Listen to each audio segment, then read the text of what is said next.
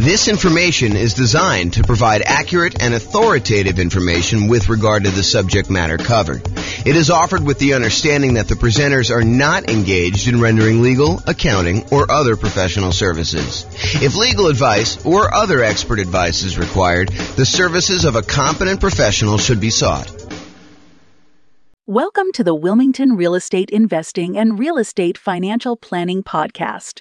Learn all about investing in real estate in Wilmington, Delaware, with a combination of real estate financial planning and modeling with numbers specific to Wilmington, plus syndicated, more generalized recordings of live and pre-recorded real estate investing classes. Not all of them specific to Wilmington. Be sure to stay tuned after the podcast for a message from our sponsors.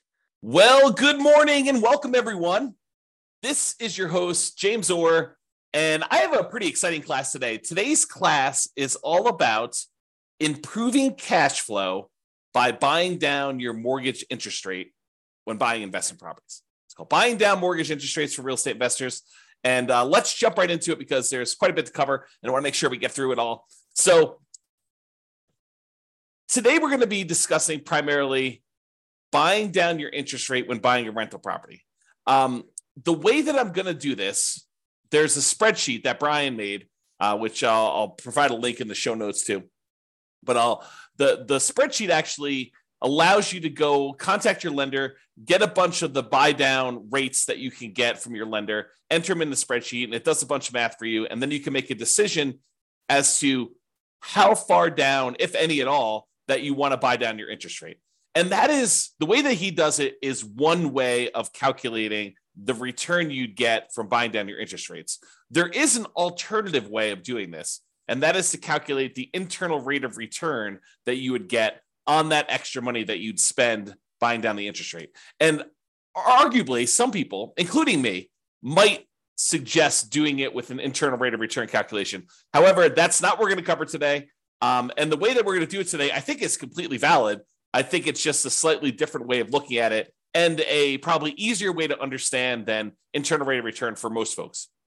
Okay, so this can be a really good strategy for improving cash flow. And as you might see, one of the alternative strategies to this is, you could take this extra money and decide to put it down as additional down payment instead of taking that money to buy down the interest rate. And in some cases, I would say most cases, you would be better off buying down the interest rate.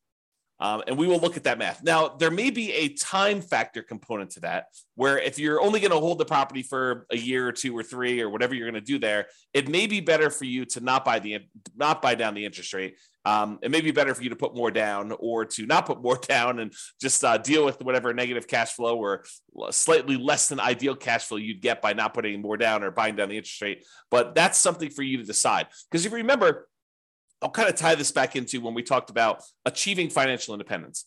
There are some folks who are buying properties that they intend to have and hold forever, and that is going to be part of the income they receive when they're financially independent. These are properties that you expect to hold in your portfolio indefinitely. Like you do not plan on selling them at all.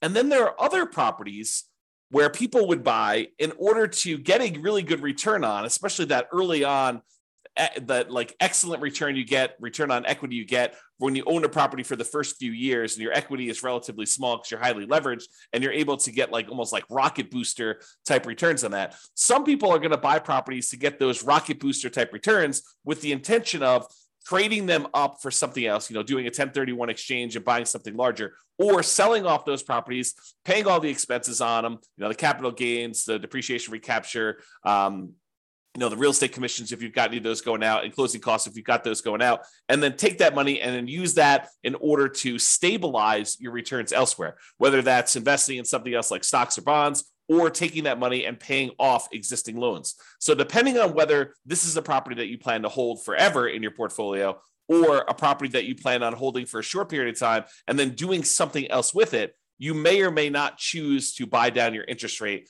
depending on the hold period. I'll also add in one additional wrinkle. If your plan is to buy more properties than you need, like let's say you intend to have 5 free and clear properties in your portfolio at the end. Let's say your plan now is to go out and buy 12 properties. with the intention of you're going to eventually sell off 7 of them and pay off the remaining 5 so that they're free and clear. Well, if you're going to pay off the remaining 5 early with proceeds from selling the extra 7, then you may not want to buy down the interest rates on the 5 either, because those are ones that you will not hold the loan for full term. And so these are things that you should decide. And the reason why we covered those in previous classes before we get to this point is you should decide which properties you plan to have in your portfolio at the time when you are financially independent and how you plan to get there. Like, do you plan on paying off these properties early? And a lot of times we make these plans and they change, but realize that you should have this plan going in. Okay, now that I've given you some background and context, let us talk about doing buying down interest rates when buying a property. Today, we're going to focus in on buying down the interest rates when you are purchasing a property.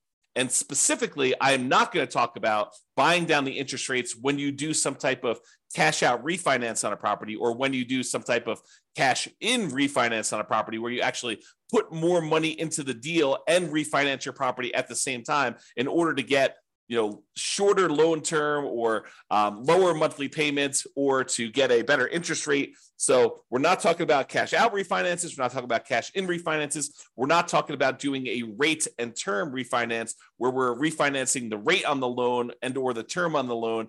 And we're definitely not talking about recasting a loan where you have a lump sum of money and you want to reduce the payment on your existing loan without changing the other terms of the loan. You just want to kind of like make a $10,000 additional payment on your property and reduce the monthly payment by whatever it is, $50, $100, somewhere in that ballpark, depending on how much time you've got left on the loan. But we're not talking about that either. This is specifically buying down your interest rate when purchasing a property. Okay. Big picture. When you go to get a loan, the interest rate you get on the loan can be changed by how much you either pay and give to the lender, or how much the lender gives you as a credit to take a higher interest rate. So you can voluntarily take a higher interest rate and have the lender give you a credit to help cover closing costs. So you go to a lender and then you tell them, hey, look, I'm thinking about getting a loan. They tell you, okay, the rate right now, if you don't pay any points at all, is going to be 0. It's going to be 7%. 0 points in, 7% loan. However, if you are willing to take 7.25 as your interest rate, we will give you $3,000 or $5,000 or $8,000, whatever it is, as a credit that you can use to cover some of your closing costs. Or you can give us some money and we will give you a lower interest rate. If you sort of like give us $5,000 in advance, we will, instead of giving you 7% of your loan, we'll give you 6.75 as an example. So it can work both ways. You can pay money in order to have your rate lowered, or you can receive money as a credit from the lender in order to take a higher rate. Now, the money you receive is not able to be used for down payment. Down payment is completely different. The money you receive can only be used to cover like closing costs, not down payments. Okay. Now, when we're discussing this, for the sake of this class, the change in the interest rate we're talking about is for the life of the loan.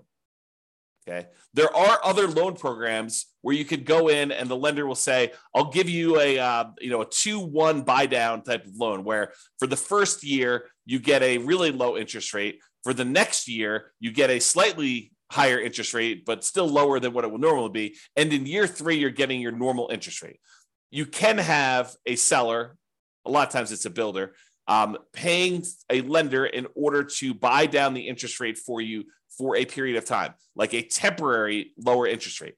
That is not what we're discussing here in this class. This class, we're talking about you paying a fee to the lender, and in exchange, the lender is lowering the interest rate for the life of the loan. So if you were going to get a 7% loan, now you're able to get 6.875, and that lasts for 30 years. Or until you pay off the loan. So you can pay off the loan organically over that 30-year period if it's a 30-year loan. Or if you make extra payments on it, it could get paid off sooner. So that interest rate would only last until the loan is paid off for you making extra payments. Or if you go sell the property, then the loan gets paid off and you no longer have that interest rate. Or if you refinance the property and get a new loan on it, then you get rid of that interest rate. So realize when you're buying down these interest rates, you almost need to like plan out what you're going to do with your property. You need to do some loan planning and say, I plan on having this loan for 5, 10, 15, 20, 30 years until it's paid off. So as one example, I have a loan on my owner occupant residence, and the loan is at 2.25%. It's a fixed rate 30-year loan. I am probably never paying that loan off. The loan is at such a low interest rate that I would rather have that money sitting in CDs or buy another free and clear rental property instead of paying off the loan on my owner occupant property. But it helps to know when you get a loan how long you're going to have that. Okay. Now, there are other things you could do where you get these short-term interest rates, which we talked about, like that lower payment for the first 2 years. Again, we are not discussing those. Okay. So I mentioned the word point. What is a point when you hear a lender say a point? Like you may hear them say, look, your interest rate is 7% with 1 point, or 6.5% with 1 point, or 6.5% with 2 points. A point is money that you pay to a lender upfront to get the mortgage interest rate. It is non-refundable. It is a fee that you pay to the lender in order to get an interest rate. And they can be positive where you pay the lender points, or they can be negative where the lender gives you a credit in order to do that. From the lender's perspective, it almost looks to them like money now instead of interest later.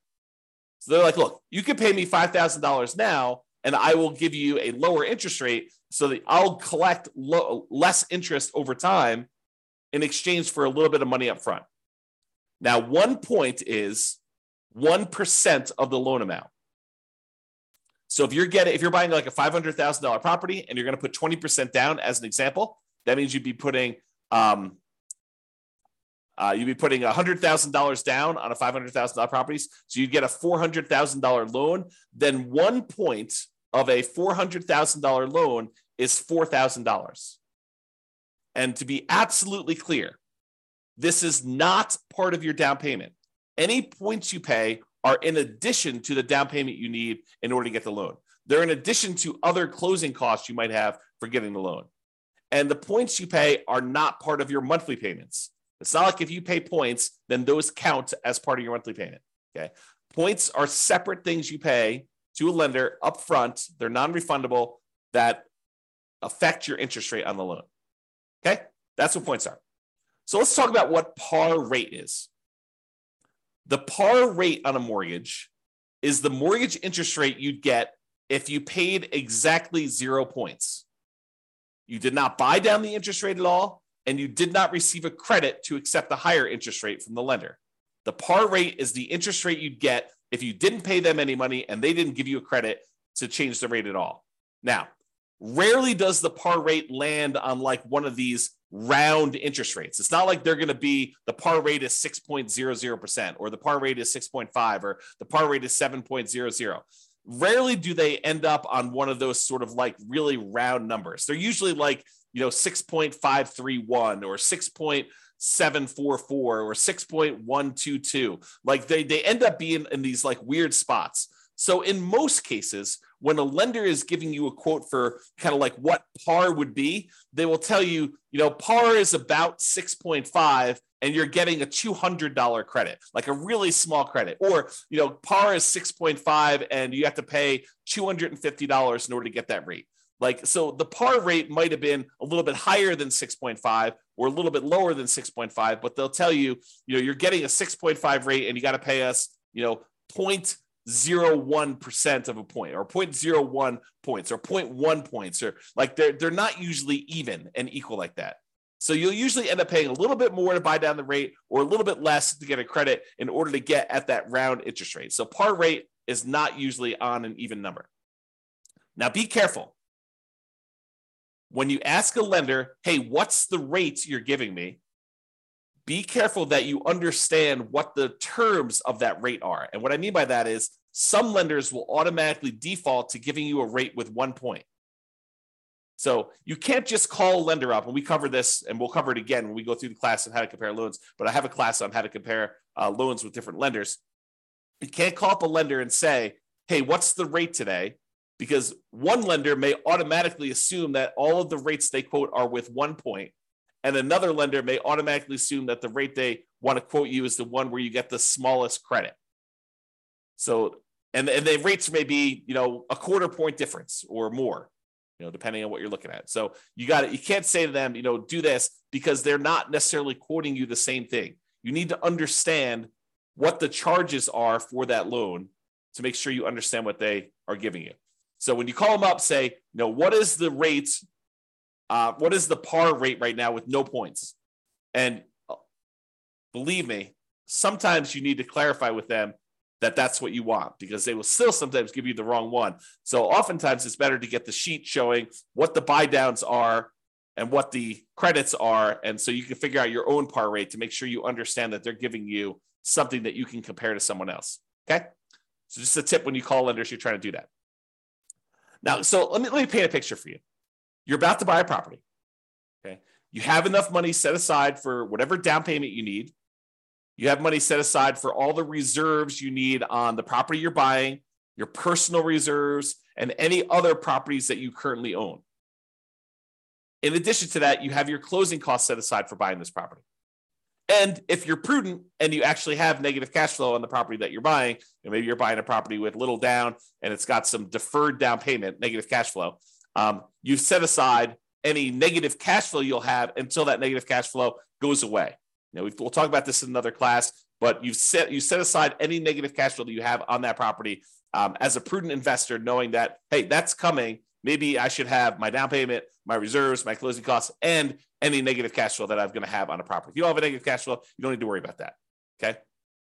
So that's the context of where we are. In addition to that, in addition to your down payment, your reserves, your closing costs, and maybe some negative cash flow, if you've got that, you have some extra money. So the question is, what do you do with that extra money? Well, number one is you could invest in something else.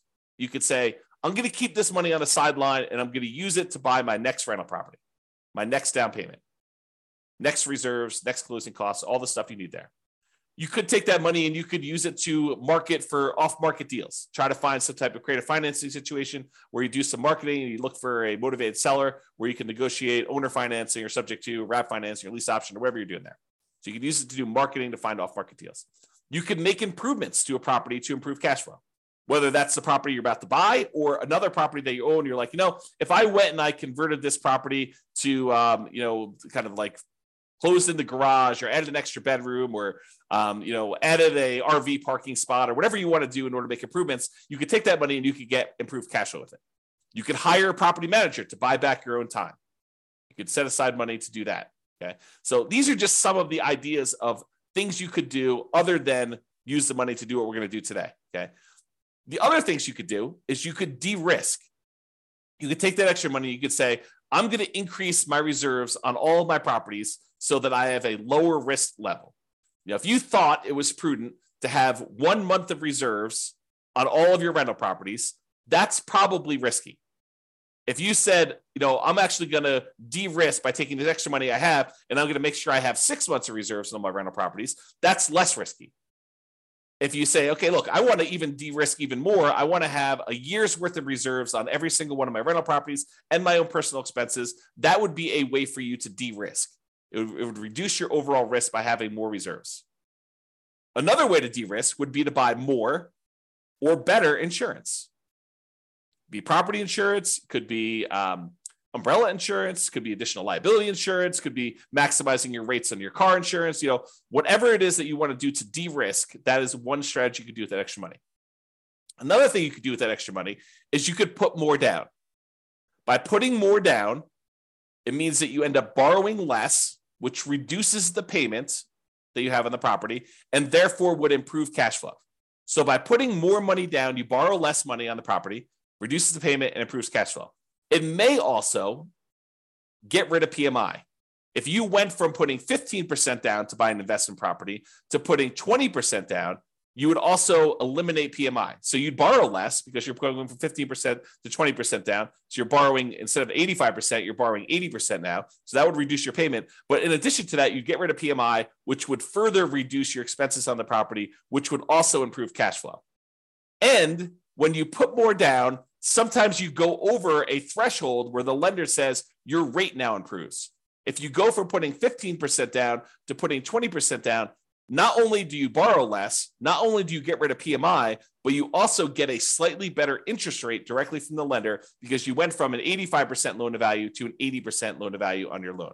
Okay. So by putting more down, you can improve your cash flow in possibly 3 ways, usually at least 2, which is borrowing less and getting a slightly better interest rate. So those are some of the options if you have extra money when you're buying. Today, we're going to cover one of the other things you could do with that money, and that is you could voluntarily pay extra points to the lender to buy down the interest rate on the loan. Okay, so you give money in terms of points to a lender. They're non-refundable. You don't get them back. They don't count as equity, but then you actually use that in order to improve the interest rate you're getting on the loan for the life of the loan, which could improve cash flow. So comparing the two options, you can either put more money up for down payment or you could buy down the interest rate. If you do it as down payment, you borrow less, you lower the payment, you get improved cash flow. When you buy down the interest rate, you borrow the same amounts, you reduce the interest rate, and you improve cash flow. When you put more down as a down payment, the money is now in equity in the property.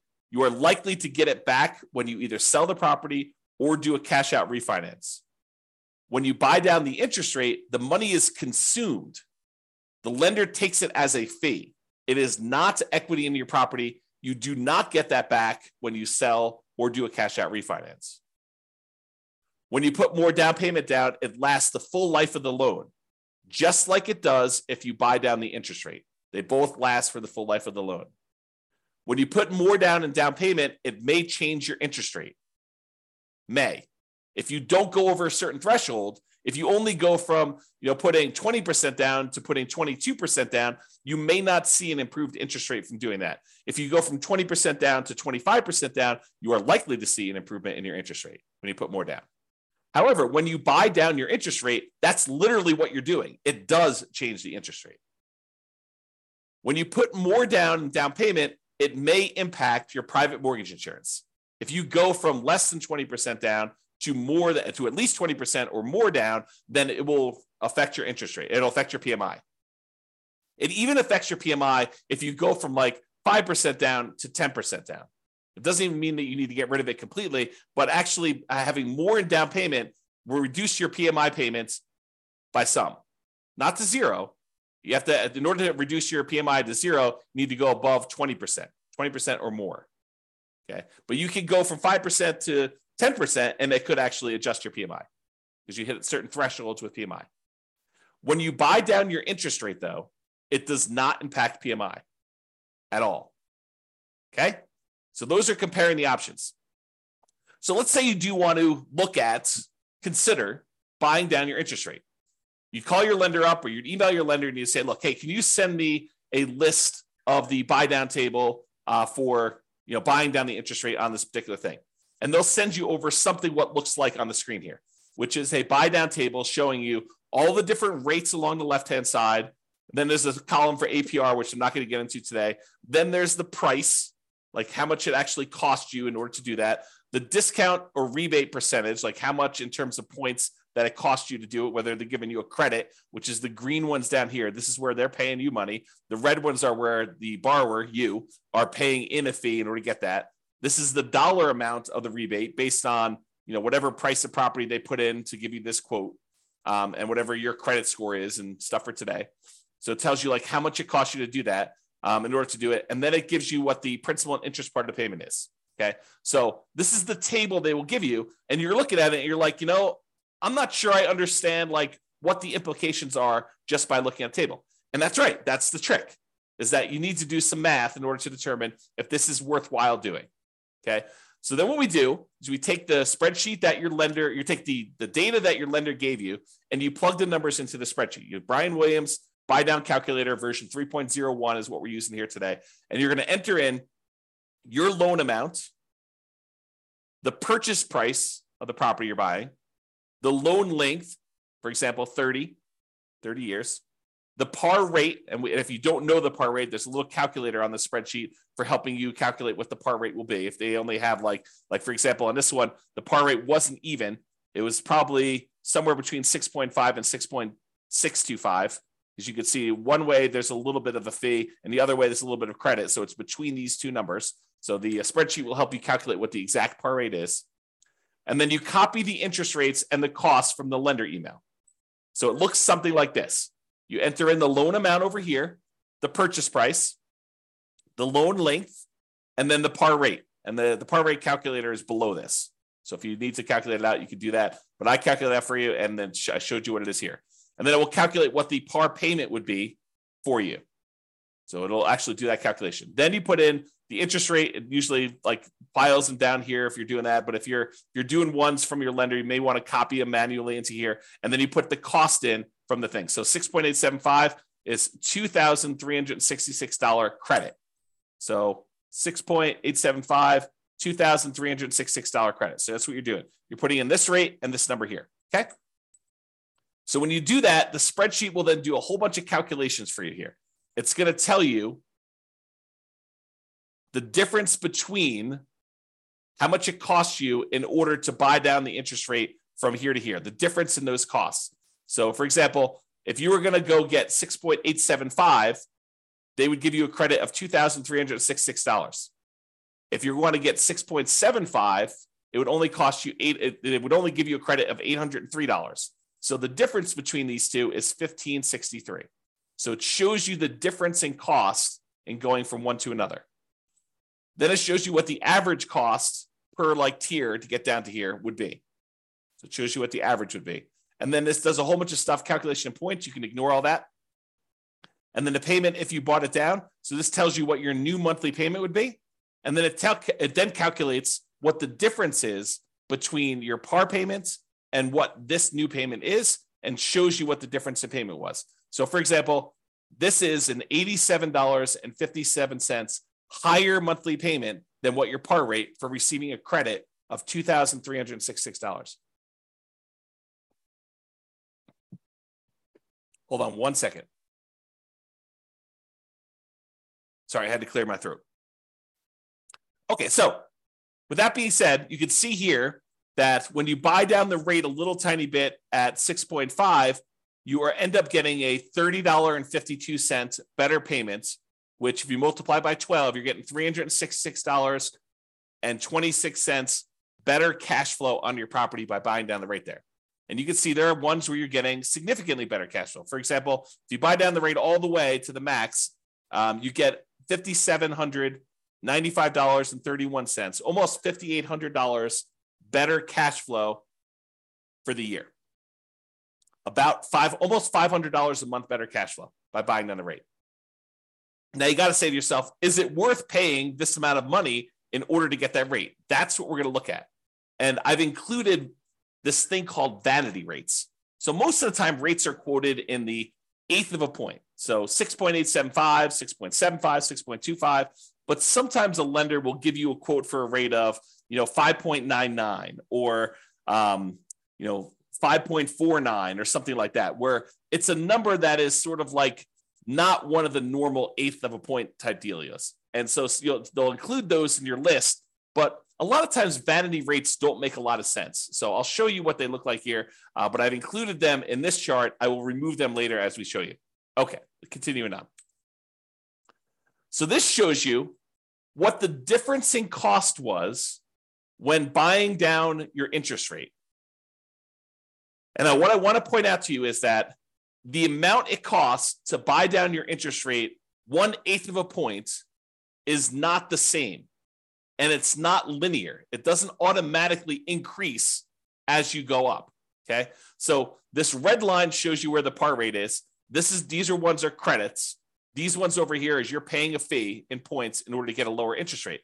But in order to change your interest rate, from it's got the vanity rates in there. So let me go remove the vanity rates here, but it shows you the difference. So for example, right here, in order to go from 6.25 to 6.15, it costs you a difference of $1,662 or $1,078. It's cheaper to go to this one than it was to go to this one. That's what we're showing you here. Okay. So I've got some vanity rates in here. I've got like 6.49 and 5.99. I'm going to go and remove those. I'm showing you where they are, and I'm going to show you that I'm now remove those in the charts. Here's where they were in red Now that I've eliminated those, now we've got only showing ones where we have the eighth of a point difference. So you could see it a little clearer by removing those extra vanity rates. Okay. So when you go from 6.5 to 6.375, it costs you about, I don't know, whatever that is, $200, $210 more to do that.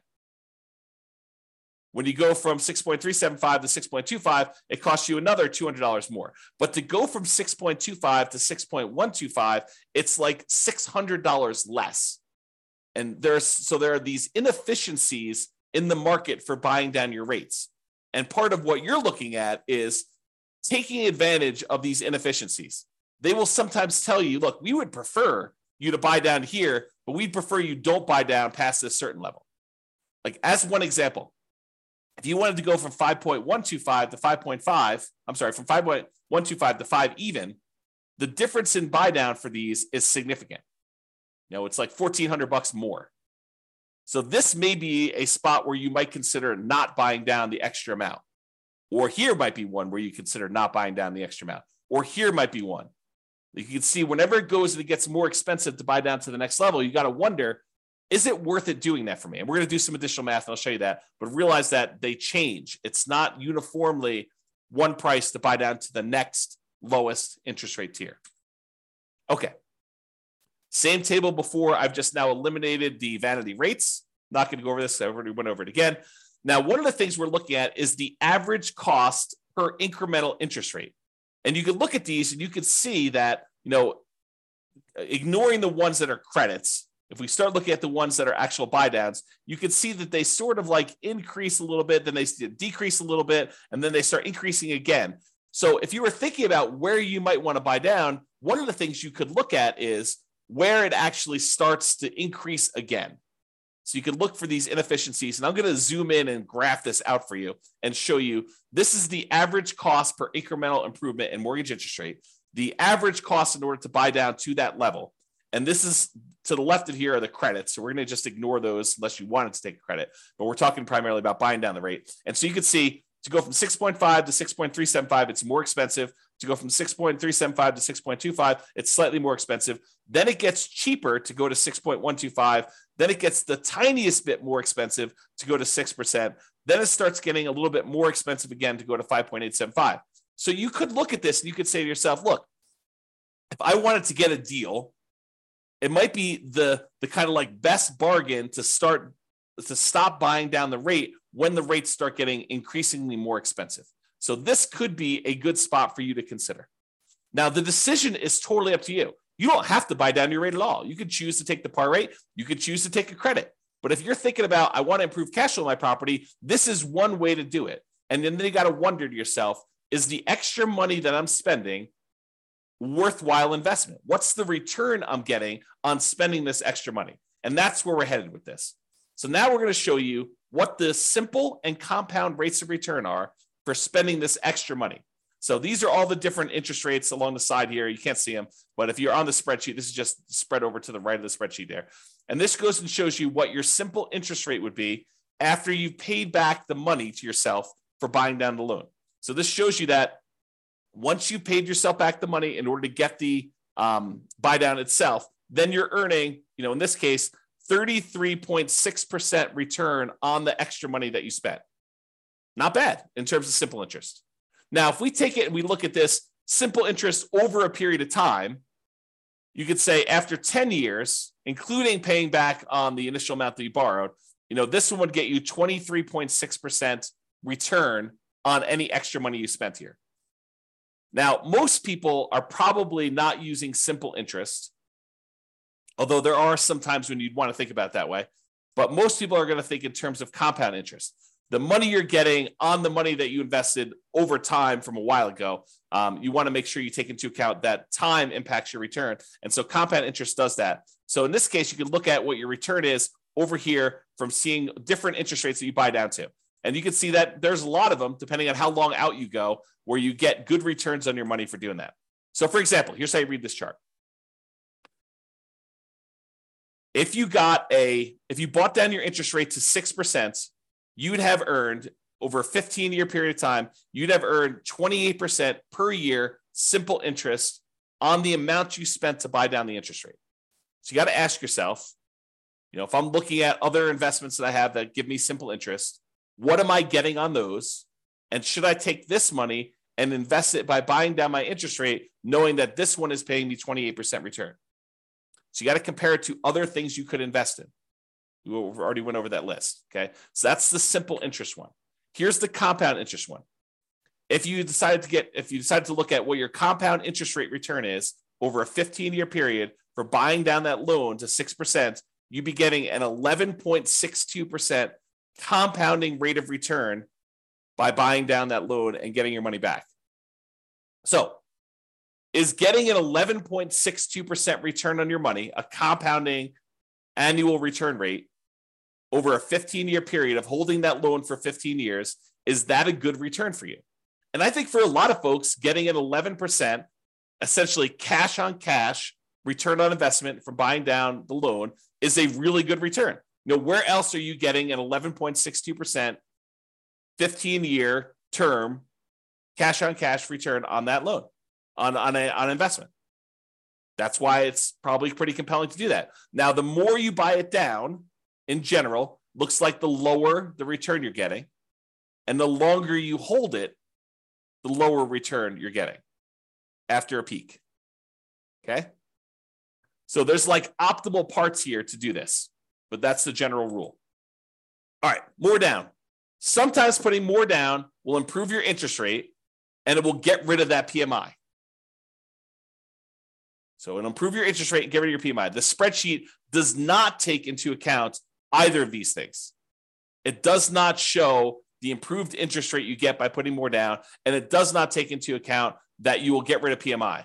However, it does look at if you put more down and improve that payment by that much, which one's going to be better? Should you have put more down, or should you have bought down the interest rate? It'll compare those. It'll show you the difference in cash flow each one will produce for you. And then it could tell you it would have been better for you to buy down the interest rate, or it would have been better for you to put more down. So let's take a look at the difference between putting more down or buying down the interest rate. Okay. So if you took the dollar amount that it cost you to buy down your interest rate to 6% and you use that as an extra down payment instead, your cash flow would be $1,729 per year better to buy down the mortgage interest rate. So this just shows you for each one of your rates how much better it would be or how much worse it would be. If it's negative, it means that it would be better for you to put more down. If it's actually positive, that means it would be better for you to actually have bought down the mortgage interest rate. And by how much? So it'd be $1,729 per year better for you to have bought down the interest rate if you bought it down to 6%. If you bought it down to 5%, it would have been $4,055 per year better for you to have bought down the interest rate. This just shows you what is going on there. Okay. And this number comes from this table. This is part of the spreadsheet, Brian's spreadsheet. So basically it shows you what the payment would be if you use the cost to pay down the loan, to buy down the loan as a down payment instead. So it calculates what that would be. Then it shows you what the payment difference would be. Then it multiplies that by 12 to give you an annual difference in payment. And then it tells you some other calculations. So the annual difference in payments here is there. Okay. So it kind of gives you an idea of those numbers. All right. Hold duration. In general, the longer you hold the property, the better off buying down your interest rate will be. You can't expect to spend money and then a year later pay off that loan and expect it to be profitable for you. You're going to end up, it's going to be ugly for you because you're going to spend all this extra money to buy down the rate, which you only got a benefit for a year. But if you get that benefit for 5 years or 10 years or 15 years or 20 years or 30 years, it tends to be better if you do it that way. And so this table, part of Brian's spreadsheet, shows you how much better it would be by how long you hold it. Now, I need to talk to you about what's going on in this table because it's not just cash flow anymore. Up to this point, we've been primarily talking about how buying down your interest rate or putting more down have improved the cash flow on your property. Because when you buy down the interest rate, it actually improves how much your monthly payment is, which means your cash flow improves by that amount. Or when you put more down, it improves cash flow because you're borrowing less, although in some cases it improves your interest rate too and gets rid of PMI. Although in this case, we're only looking at the difference between borrowing less as to how it improves cash flow. So it does do that. However, when you buy down your interest rate, something else changes as well. If you remember the 4 areas of return you have when you buy rental properties, there's appreciation. The property tends to go up in value over time. It doesn't matter how much you put down as to how much the property goes up or down in value. If you put 100% down, the property can still go up or down in value the same amount. If you put nothing down and you borrow 100%, doesn't matter. The property can go up in value that. Now, your return on how much you invested changes, but the dollar amount you're getting from appreciation stays the same. If the property goes up 3%, it doesn't matter if you put nothing down or you put everything down.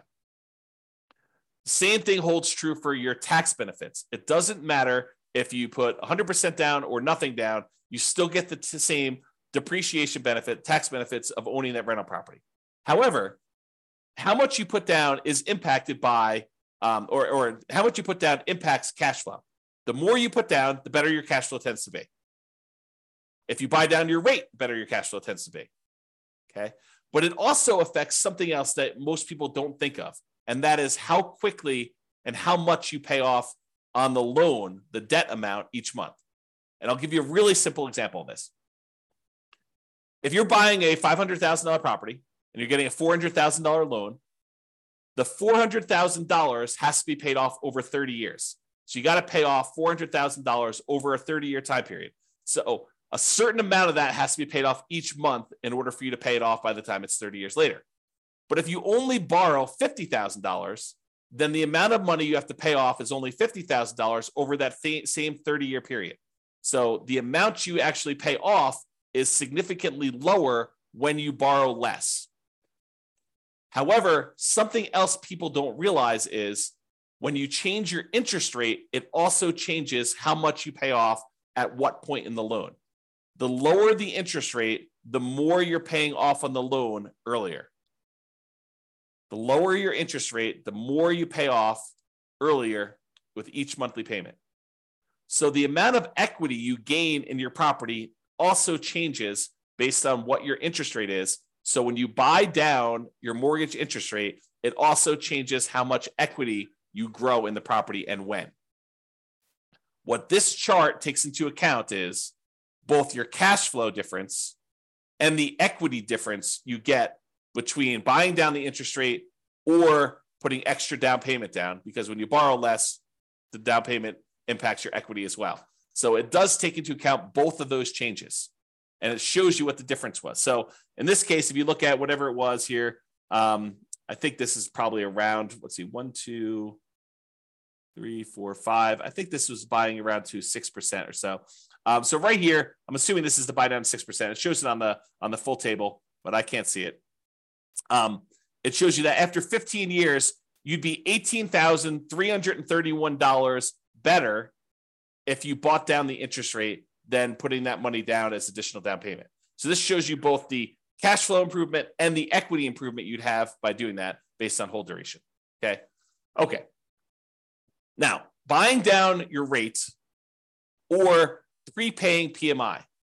So let's say you're doing a nomad strategy or a house hacker strategy where you're thinking to yourself, okay, I put 5% down. I've got a little bit of extra money. Should I buy down my mortgage interest rate, or should I take that same amount of money and should I prepay PMI instead? PMI is whatever it is, $250 a month. I could take $5,000 and I could get rid of that $250 a month.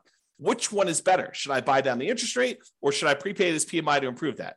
And I probably should do an entire class on how to compare these. But for now, the correct way to do that is to use the world's greatest real estate deal analysis spreadsheet, which is free. Just go download it at realestatefinancialplanner.com/spreadsheet and do both options. Do one option where you buy down the interest rate, do another option where you actually prepay PMI, and look at the returns you're getting, all the returns you're getting, because it actually impacts more than just cash flow. Look at all the returns you're getting and decide which one better fits what your specific goal are, what your preferred return characteristics are. Are you emphasizing and making your number one most important thing cash flow? Well, then you might want to look at cash flow. But if you're looking at what is my overall return, which a lot of folks are, then you may want to go look at which gives you a better overall return comparing those two different options. And that's the way to do it. Okay. All right, in conclusion, you can choose whether to receive a credit or to buy down your mortgage interest rate. That's your choice when you go to get your loan. It can be better to buy down mortgage interest rates than to use that same amount of money to put more down. It can be better for you to do that. So you should call your lender to get the buy down amounts and then use the spreadsheet to do some math to see what may be best for you in your specific situation. And if you need help with this, ask your lender and or your real estate agent. You know, it would help if you fill out your spreadsheet and you understood what you're trying to do. But if you need assistance, your lender should be able to answer questions about this and help you do it. Now, the decision is going to be yours. You understanding what return you're getting for buying down this rate from the spreadsheet, you need to decide, hey, look, do I want to spend more money in order to get this perceived return on that extra money that I'm spending, thinking I'm going to hold the loan for that amount of time, or do you want to not spend money and do that? I mean, it's up to you. So realize that the decision is yours, and it's really a decision about what type of return you want to get on that extra money. Maybe you decide you don't want to buy down at all. Maybe you say, look, I should just take this money and go buy another property. And instead of getting, 11%, additional cash on cash return on this, I can get a overall, whatever it is in your marketplace, 30% overall return on my money when you include appreciation, debt pay down, depreciation, and cash flow on your money. Or maybe you're like, hey, look, cash flow is really important to me. It's going to be what gets me to financial independence. I want to optimize for cash flow. And so I'm willing to spend money now in order to get a really good return on that money by buying down my rate and improving cash flow.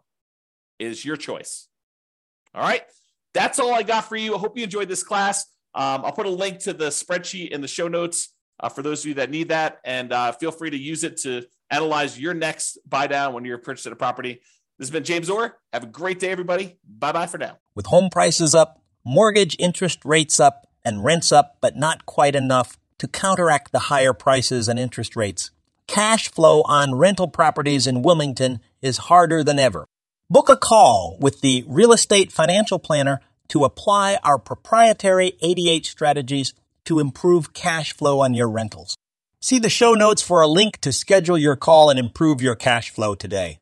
If you're a real estate agent, lender, or professional in Wilmington that wants to help our real estate investor listeners, consider reaching out to learn about collaboration opportunities with this podcast.